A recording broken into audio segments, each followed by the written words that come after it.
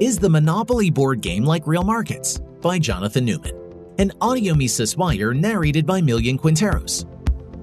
It feels like a silly thing to say, but board games are not real life. Playing a few rounds of Operation does not make you a surgeon.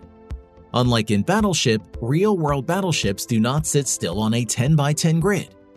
Similarly, Monopoly does not correlate to free market capitalism, despite anti-capitalist claims like this tweet with over 1 million views. @Nina Turner says, "There is literally a children's board game that demonstrates that free market capitalism always leads to one person controlling everything."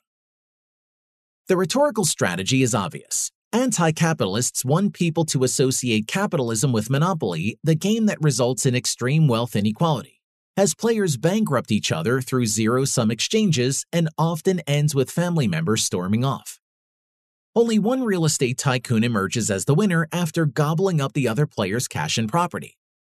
And yet, there are many differences between Monopoly and the operation of real-world markets, many of which have already been documented on the Mises Wire. Ben Powell of the Free Market Institute notes that Monopoly lacks many fundamental features of actual economies, like consumer choice and mutually beneficial voluntary exchange. If anything, the mechanics of Monopoly more closely resemble those of government intervention, central banking, and central planning.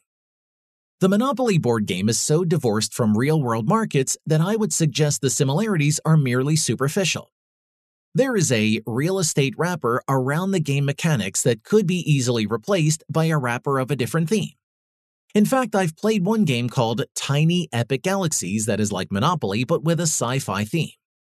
Instead of acquiring real estate, players explore space and claim planets by landing on them with spaceships. Instead of money, the resources are energy and culture. Instead of going to jail, you can get ejected from a planet you were trying to conquer and sent back to your home galaxy. Nevertheless, let's consider Nina Turner's suggestion that capitalism always leads to one person controlling everything, just as one person wins the Monopoly board game. Do markets tend toward extreme income and wealth inequality? Inequality is an inherent feature of market economies. People have different skills, different values, different anticipations of future market conditions, and different endowments. These differences mean that there will always be differences between individuals' income and wealth. Moreover, every single exchange consists of one person parting with money and another gaining the money spent, so perfect equality of income is impossible. But there are limits to the extent of inequality. Ludwig von Mises emphasized the importance of the Ricardian law of association, which shows that because of individual differences in productivity, everyone has a spot in the division of labor as the efficient, low-opportunity cost producer of something. It's the most hallmark card-worthy conclusion in economics. Nobody gets left behind.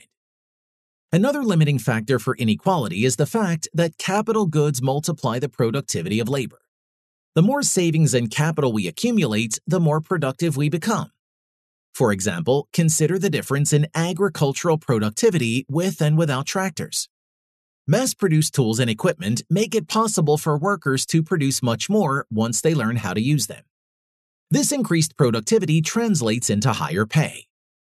Finally, well-developed economies, especially in the past few centuries, have produced an abundance of consumer goods.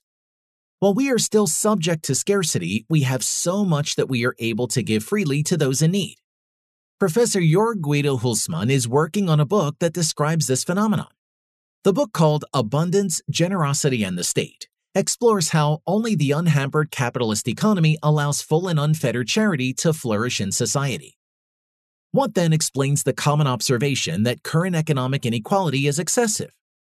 The answer is that government interventions, and especially the persistent monetary inflation from central banks, exacerbate inequality. New money pours into the economy at a particular point, which means that those who are close to the spigot benefit at the expense of those who are on fixed incomes, or who must pay higher prices before their incomes rise. This phenomenon is called the Cantillon effect. Dr. Carl Friedrich Israel, in his recent Mises University lecture, Central Banking and Inflation, outlined 4 such channels of redistribution.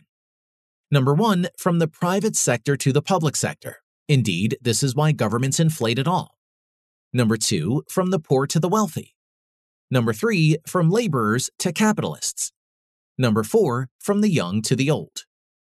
Key to the mechanisms by which wealth is channeled is the fact that asset prices rise because of inflation, which means that those holding assets become the winners and those who haven't accumulated assets lose the Cantillon effect game.